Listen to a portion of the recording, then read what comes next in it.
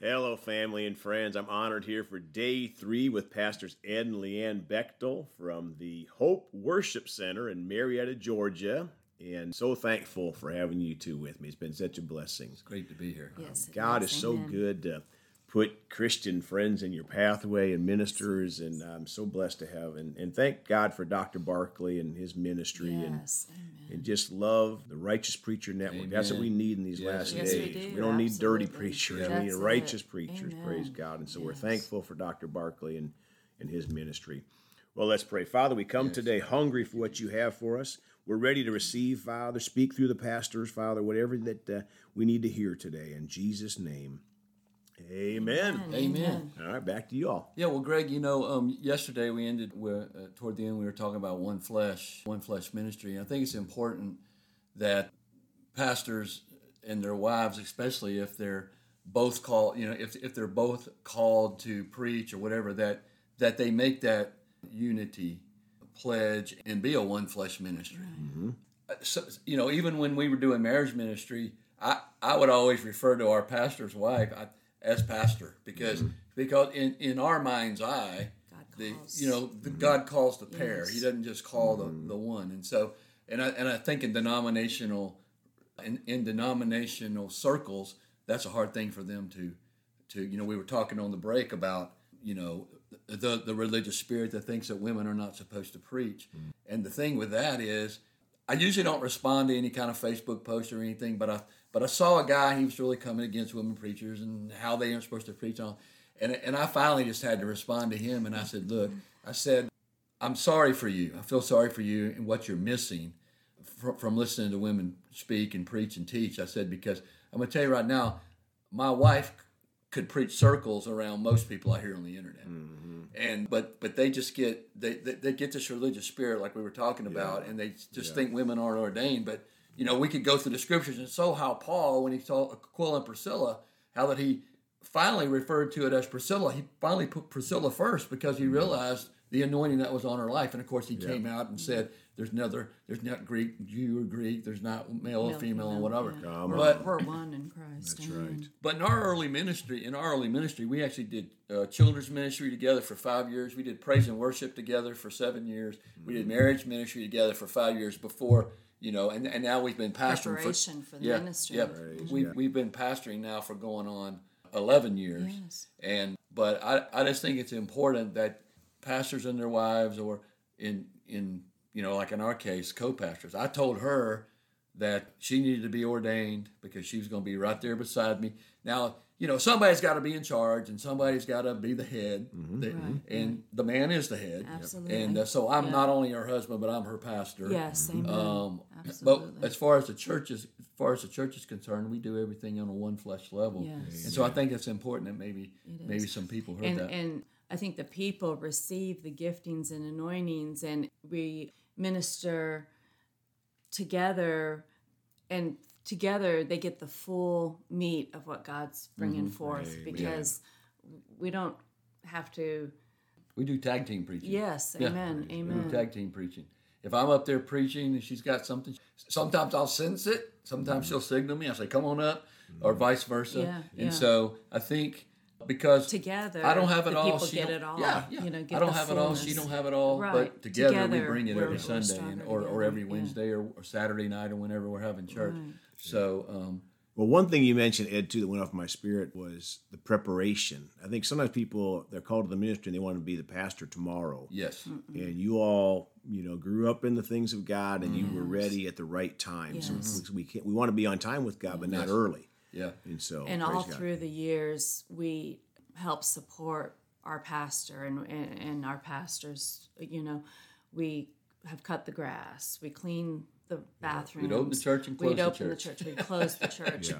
We always, and our kids were with us. We always brought, and that today both our kids serve Serve the God. Lord, yeah. And it's important, parents, that you show your kids what what it means to be part of a church and to serve in a church. Well, in submission, we're never going to be in submission to God if we can't submit to our pastor Exactly. first and learn how to Exactly. listen and be corrected. Yes. And so thank you for sharing that.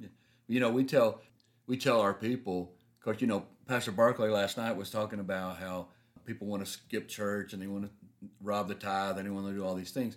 And so we told trying to encourage them to be at all the services they can.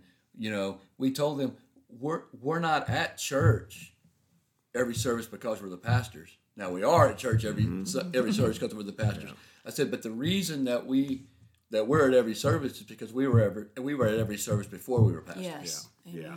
Amen. Right? Amen. I mean, we were at every service Yes, before. we were. Yes. We tithed because we tithed before we were Yes. pastors. Yeah. We did all these things because before we, and so that's what we try to encourage them is, to do it now, because if you do have a call on your life, you need to have that stable And we foundation. don't walk in integrity as pastors because we're pastors. We have learned and valued walking in integrity and doing the right thing because it's the right thing to do all along. In every job we've held before that, there have been times where we've had to do the hard thing, which is to stay true to the Word of God and to honesty and being ethical on the workplace. Amen. And that has all line upon line positioned us to be able to be pastors. Amen. And do it with integrity. You were talking about the call and how we, after many years, we realized we were going to be pastors, and so every time there would be a rumbling in the spirit, or every time there would be some kind of new thing, we would always ask the Lord, "Okay, Lord, is it time?" And He would always say, "Stay the course." That was his answer. That would always be the answer. So coming out of 2012, going into 2013, around September of 2012, we were going through one of these. We could sense in the spirit, and so we asked the Lord again, and He didn't say anything. Right? So He had been saying, "Stay the course." So we said, well, I guess we better pray about this. Right. Yeah. And so He was saying, "Seek me, pray." So that's what we did. So around New Year's Eve of 2012, we got the yes, you're supposed to do it. And the Lord gave. I think I've got enough time here to share this. Amen. This is the verses that the Lord gave us as the foundation. It's Titus chapter 2, and I'm reading out of the Amplified. It says, "But as for you, teach the things which are in agreement with sound doctrine, which produces men and women of good character, whose lifestyle identifies them as true Christians." Wow. Another version, I think I'm in the New Amplified. I think the Old Amplified says that leads to godly living.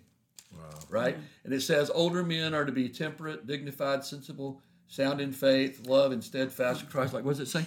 But as for you teach what is fitting and becoming to sound, wholesome doctrine, the character and right living that identify true Christians. Yeah. And so Hope Worship Center, making true disciples of Christ, is what our tag is on our title. Making true disciples, because a lot of people are making converts, but as Pastor says, converting them from what to what. Yeah. If you don't, right? But so he goes on through here, and he describes how we should handle young men, old men, older women, younger women. But then down here in verse 7 it says, "And in all things show yourself to be an example of good works, with purity and doctrine, having the strictest regard for the integrity and truth, dignified, sound and beyond reproach in instruction, so that the opponent of the faith will be shamed, having nothing bad to say about us." And so that's been our foundational verses for our ministry and for the church. And our goal is to grow the body of Christ, grow the sheep that He has sent us. And as I think I said earlier, maybe off mic, that he said, make them skillful users of the word. Yes. Amen. Right? Because the word's where it's all at. Right? Well, folks, and I just feel in my spirit to mention those of you that are out there going to a church where you're not getting challenged by the Word of God, and maybe your church is not living in holiness. None of us are perfect, but you need to get into a church where you're challenged to live, because Jesus is coming back for a holy church, not a dirty church. Preach it. Yes. So praise God. Well, if you would pray for our listeners. Yes. Well, Father God, we know that You've called us, Father, to. Well, first, when we were born again, You made us a new creation. Yes. And in with that new creation, Father, is a new way of living, a new way of talking, a new way of thinking.